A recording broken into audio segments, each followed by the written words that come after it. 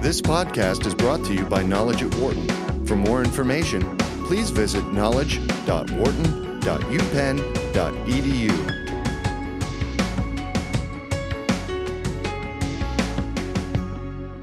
I'm here with Wharton Management Professor Aline Gattignon, who's going to talk about some very exciting research she is conducting on how organizations can develop innovative solutions to big socioeconomic problems in emerging markets through multi-stakeholder partners.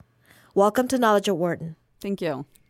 I understand that you're working with North Star Alliance, which is a nonprofit foundation that is managing mobile wellness centers in Africa. The sole purpose of these wellness centers is to serve truck drivers through education and treatment because they are constantly on the road and thus are highly at risk for HIV/AIDS. So tell me about your research and what you're trying to accomplish. Well, from a research perspective, I guess taking a bit of a step back from the context for a second, what we're trying to do is really connect internal coordination among members of an organization across different business units and geographies, and connecting that internal coordination with external relationships with different stakeholders. So trying to understand how you can not only acquire best practices from other organizations that you're working with, but also then spread these best practices within the organization, including across borders. What gave you the idea for the research? So this is a research opportunity that came out of some of the field work I was doing for my dissertation, where I was studying a 10-year partnership between the global logistics provider TNT and the United Nations World Food Program.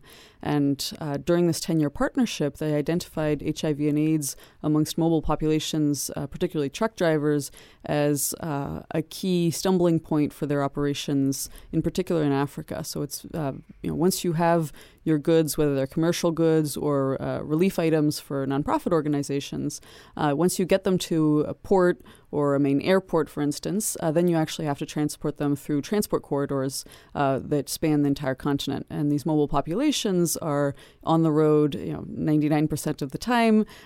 They don't have access to traditional healthcare options in these countries, in particular because these aren't located close to the roads. They don't cater to their specific needs. They're not open at the times when they're stopping.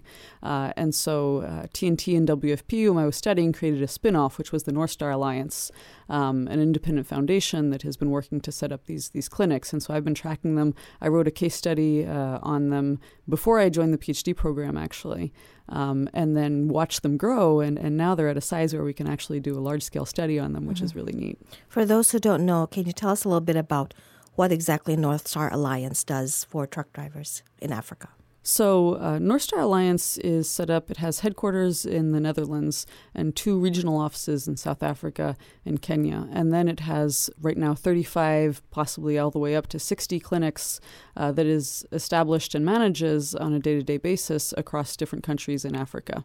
And so the clinics are all set up along the same model. They're what they call a blue box. So it's a transport container painted blue to be very recognizable.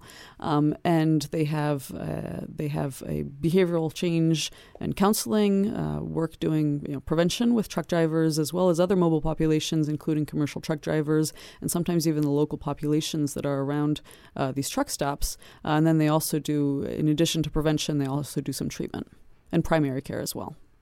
Fantastic. Your research uses network theory as its anchor. Can you explain what that is? So a little bit more broadly, I'd say we're using a kind of relationship-based view of the organization. So trying to understand the organization's performance in function of its relationship with other organizations as well as internally within the organization. What network theory helps us do is to better understand the structure of ties between either internal members of the organizations or with external partners. And so better understanding that structure and how it evolves over time is the contribution that network theory and the tools that it brings to the table kind of helps us make to this general question. And what is the goal of deploying that kind of strategy or method? So the idea is to be able to understand how the structure of a network, the structure of ties between a central node and others, actually helps influence organizational outcomes. What we're doing here is trying to connect external networks and internal networks, and that's something that's, I think, relatively new. And I understand from what you told me earlier with North Star Alliance actually depends a lot on these partnerships. Absolutely. I think what's really interesting about the organization is that the way it's set up, each of these centers functions the same way, but each of them has developed a very different ecosystem of public, private, and nonprofit partners at the local level.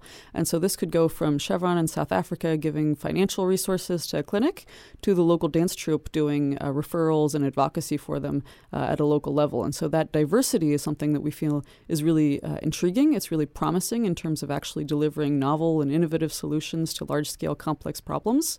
But at the same time, it also requires sort of more subtle or nuanced management methods. And so we're trying to look into, how do you actually configure or establish the best configuration of partnerships, the most diverse, what's the right level of diversity, what can should each partner be contributing, and how do you actually manage to spread best practices about how you manage those ecosystems within the organization. So what kinds of data are you collecting? So this is a mixed method study, which means that we're using qualitative data from interviews and workshops that we've led with staff all across North Star, including with beneficiaries on location.